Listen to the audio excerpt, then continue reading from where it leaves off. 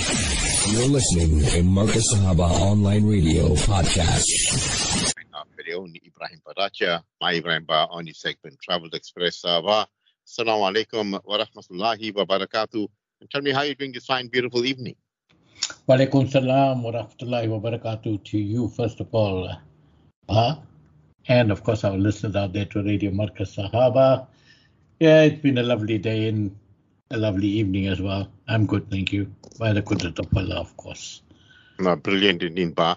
And, we'll get jumping straight into our topic. And people have been talking about, the baggages and this is happening. And we know the people being stealing and doing things like this. Pilferage. And what type of people have we got, working? Not only here. Is this done throughout the world, Ba, or is this only a South African problem? Look, it happens, either to a greater or lesser extent all over the world, right? It's not just peculiar to South Africa, but I think, in my opinion, of course, I think South Africa is leading the way insofar as purpose from passengers' baggage and things like that. And this is not just a new phenomenon. It's been ongoing for many decades. And I think the more desperate our socioeconomic circumstances get, the worse the pilferage will get. And this is notwithstanding all sorts of new and fandangled technological and other surveillance systems that they have, including putting, their own people undercover as well. But the operation itself is so big, especially at OR Tambo, which is our main gateway to South Africa, that these people still find a way around it, Try as you may. Yeah, as we heard that Abbas said, they still find the way. And, if your parcel has to or your baggage has to go, it has to go. And then recently, our Mufti A.K. Hussein was in the, at the Ushaka airport. And King Shaka airport. And there he says the conveyor belt gave up that system, and they had to walk with the baggage. I mean, that's how baggages are brought. That's a disaster, ba? Yeah, well, what you're saying is true, and that happened at our local King Shaka airport. Then you'll recall a few weeks back over the Christmas weekend, the same thing happened in OR Tambo. And of course, I think we covered this thing in maybe a program or two going back. Yes. Yeah. And they put it down to some technical, sensor or some nonsense like that. I think basically it's just the wrong people in technical maintenance or lack of funding to do regular preventative maintenance that is causing these problems. Or you cannot rule out the fact that sabotage can be, of course, a factor as well, but to a lesser extent, I would think. But by and large, I think like everything else, they're not doing it right, and that is why you have these frequent breakdowns. Yeah, absolutely. And, airport, you should have simply the best staff the country can offer. But because of, your different types of regulations you have, you're compromised and so forth. The rumors, and I don't know how true this is, Cyril Ramaphosa is not well. He's in hospital. Some say yes, some say no, and some say, have you any inside information, Ba? To be quite honest, this is news to me. I haven't been following up on everything, being so busy. And I'm not, afraid with what the situation is. He could be, he couldn't be. I'm not sure. And I'll be keen to look it up and see what's really going on. Yeah, he's. I think his good friend Jacob Zuma is putting a lot of pressure on him. His own, what is his own? Comrades. Those that he thought will back him after him, and then there's a threat that Israel made. Well, South Africa, you take us to the ICG, there'll be repercussions. So rumors, allegations, poison, this happened, that happened. You can't put anything past those barbarians. Nothing. Can't put anything past them. Anything is possible. Yeah, as you know, political killings. And then the history of Shaka Zulu and his brother Dingaan. Do you remember? Yeah, of course. We can't forget that story. And conveniently, the those stories did come out. But here's a story here, and it says cabin crew discipline saved 379 lives. Quite interesting. What's that all about? Yeah, it is very interesting, and the thing is, having been to Japan on quite a few occasions, I still firmly believe that they come from another planet, when it comes to discipline and doing things differently from the rest of us. They are in a league of their own. And this was borne out, of course, in the swift and disciplined actions of the cabin crew that was credited with saving 379 lives during a recent collision of Japan Airline flight JL516 with the Japanese Coast Guard aircraft at Tokyo's Haneda Airport. I think one was coming in and the other one going out, and of course there was a collision. That a smaller plane was totally destroyed with the loss of all passengers on board there. I'm not sure exactly how many there were on it, but I would think maybe about 5 or 6 crew and others on it that lost their lives. However, coming back to the case in point, and despite the intense danger, the cabin crew that was well drilled adhered to protocol, waited for evacuation command from the cockpit amidst the flames and smoke, and completed the evacuation, that's all 379 people, completely in record time. And this showcased the rigorous training of the cabin crew and the calm response of the majority of the passengers that contributed, considerably. If it were anywhere else, even if it were in South Africa, it would have been different, because half of us would be dying to get our bags from the overhead lockers, despite the fact that you are told to leave everything and go, and panic and drama. But coming back to the mannerisms of the Japanese people that I spoke about earlier, that did play a huge part in it. And both the U.S. Federal Aviation Administration and, of course, the International Civil Aviation Organization, they require aircraft manufacturers to demonstrate full evacuation within 90 seconds. So if you've got a whole plane load, you must be able to get them out of there in an emergency in 90 seconds. And there is a specific drill that they are called upon to practice regularly, and it seems that that practice made perfect, and it was borne out in the fact that there were no casualties despite the severity of the accident. And this was, it exceeded the time allowed, the time window was allowed for landing, and of course making sure that you're talking to them through the smoke and the flames using a loud hailer only. And everyone behaved well, and they followed safety protocols, left all their belongings behind, and everyone was saved.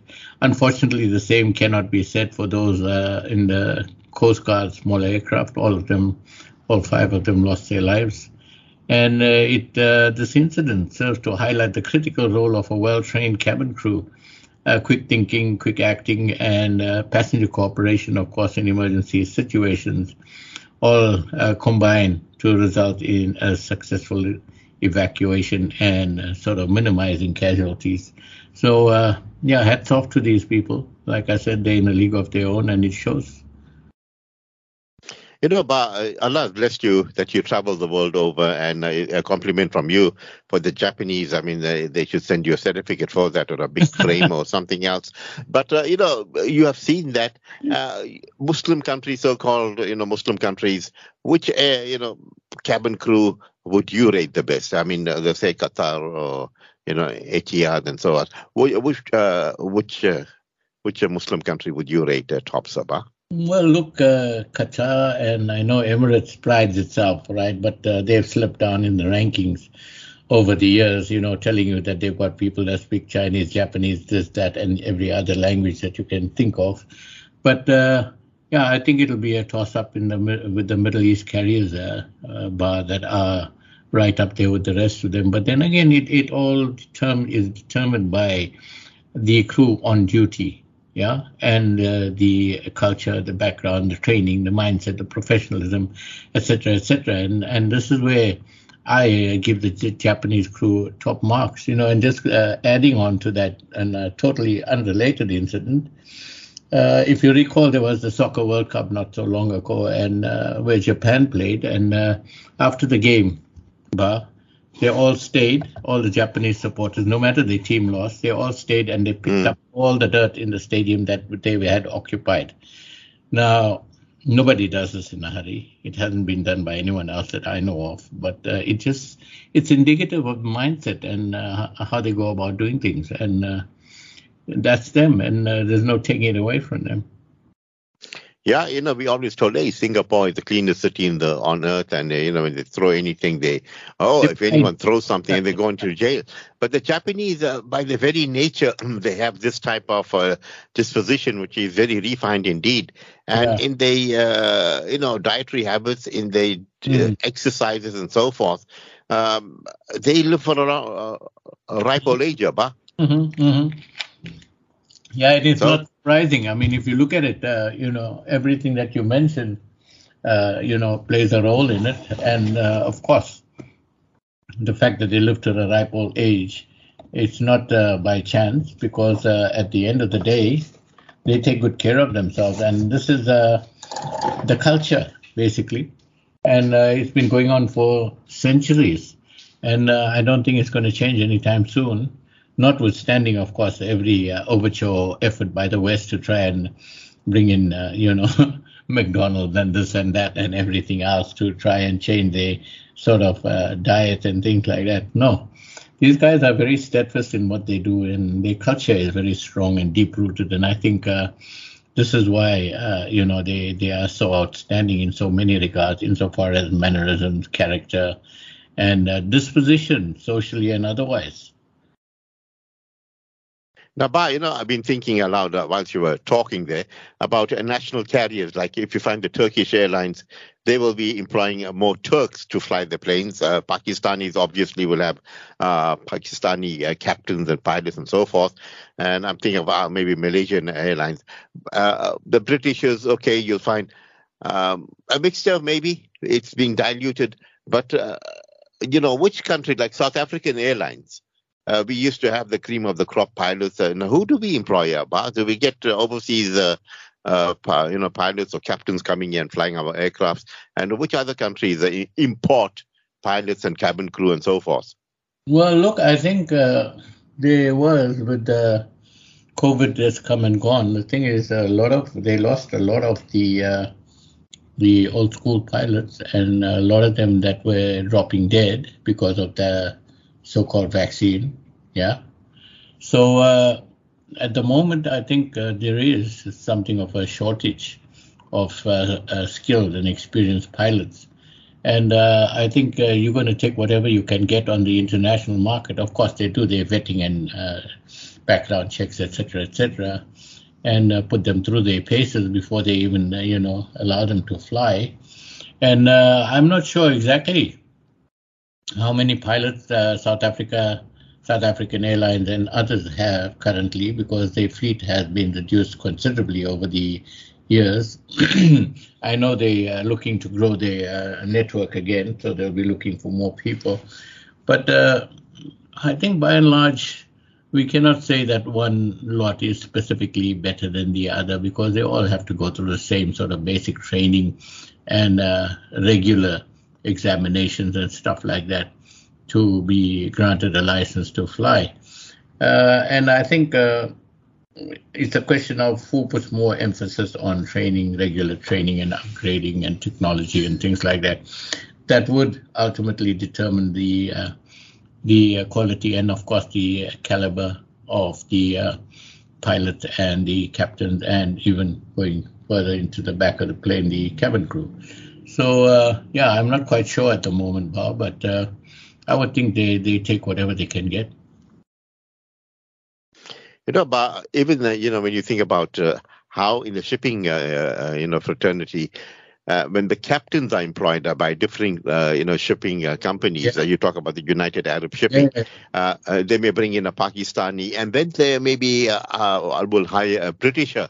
And guess what? The salary discrepancy, same qualification, both are captains, but somehow that Britisher will get double the poor Pakistani's salary, and the same if they employed an American who may get slightly more than the Britisher or something like that.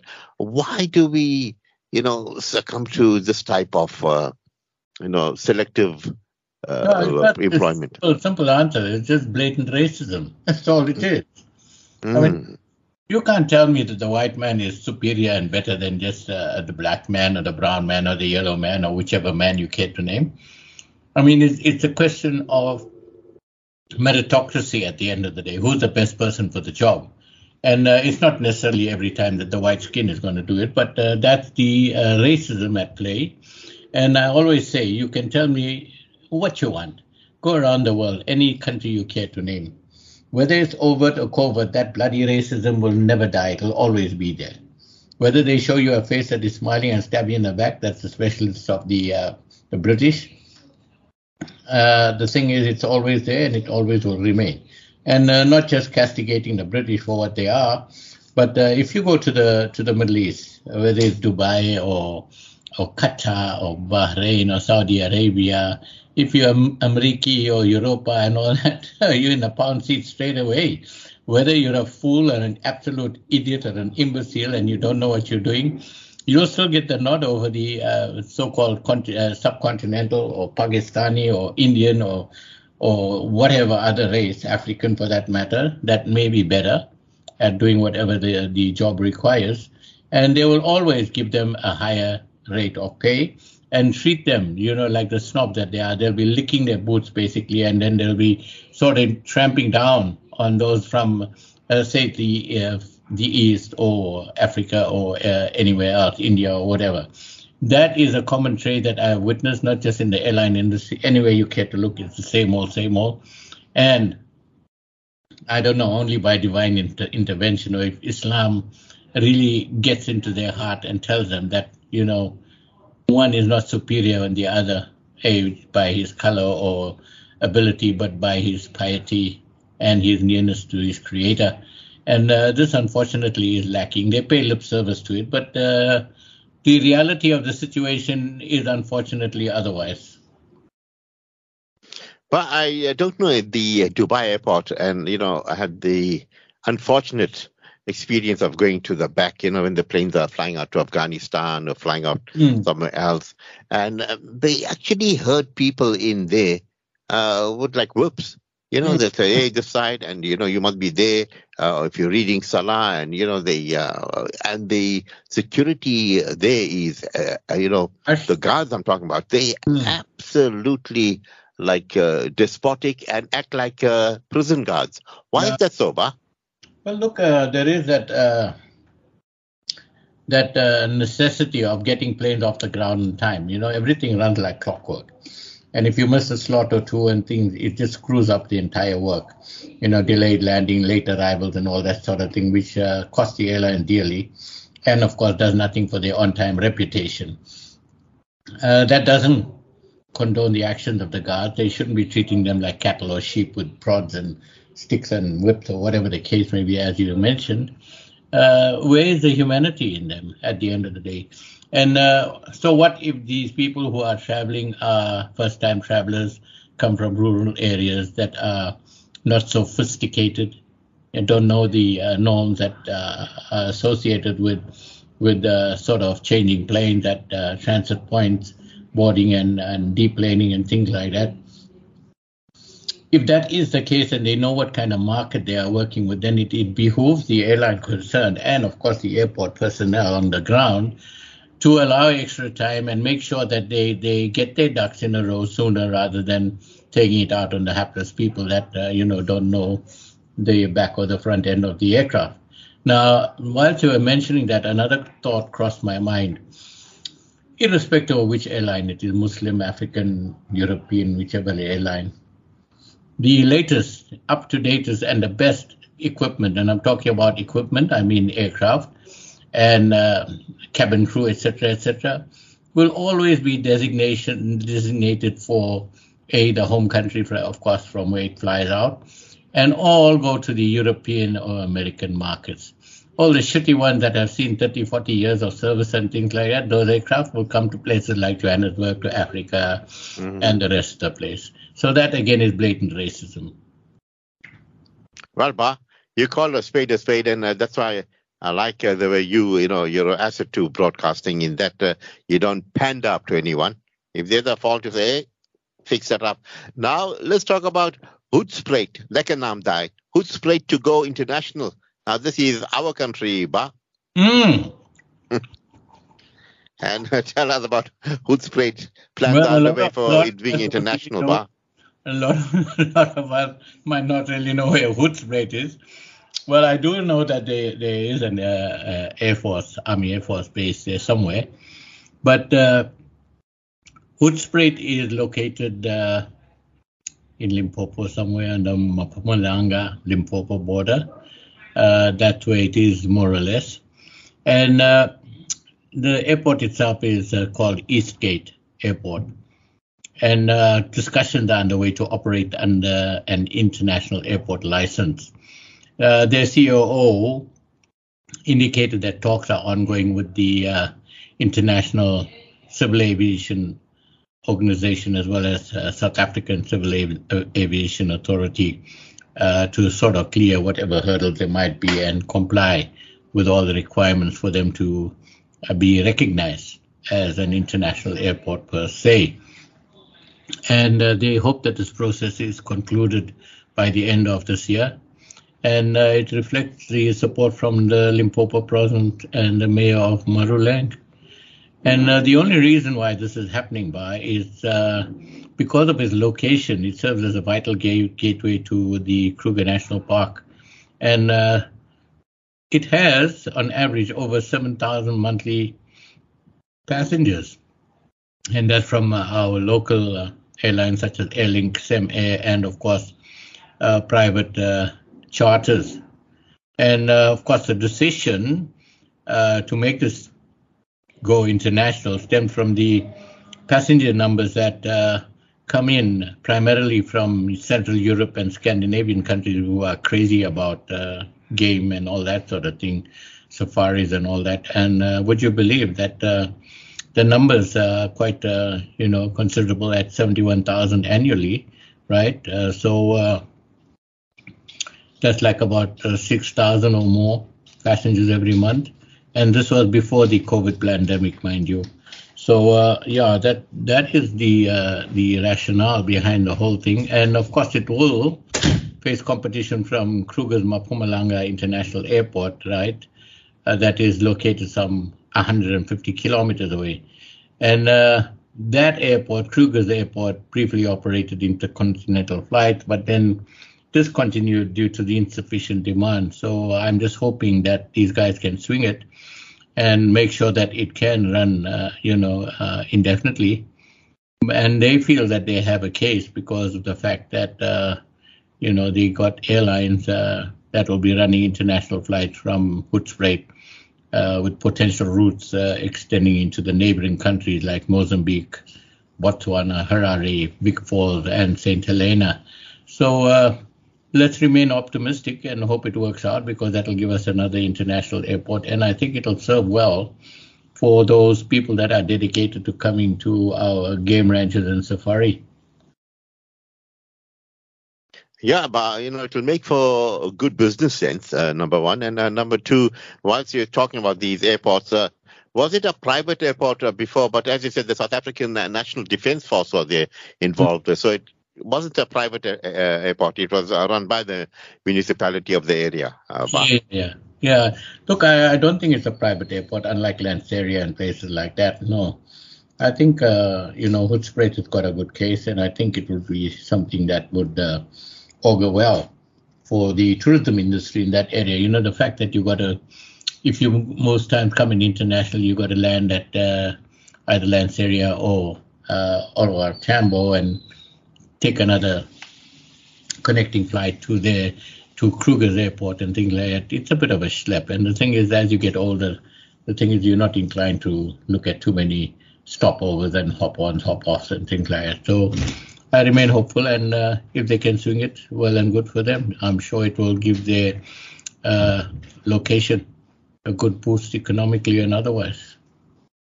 Absolutely, as you said, easy travel destination to the Kruger National Park.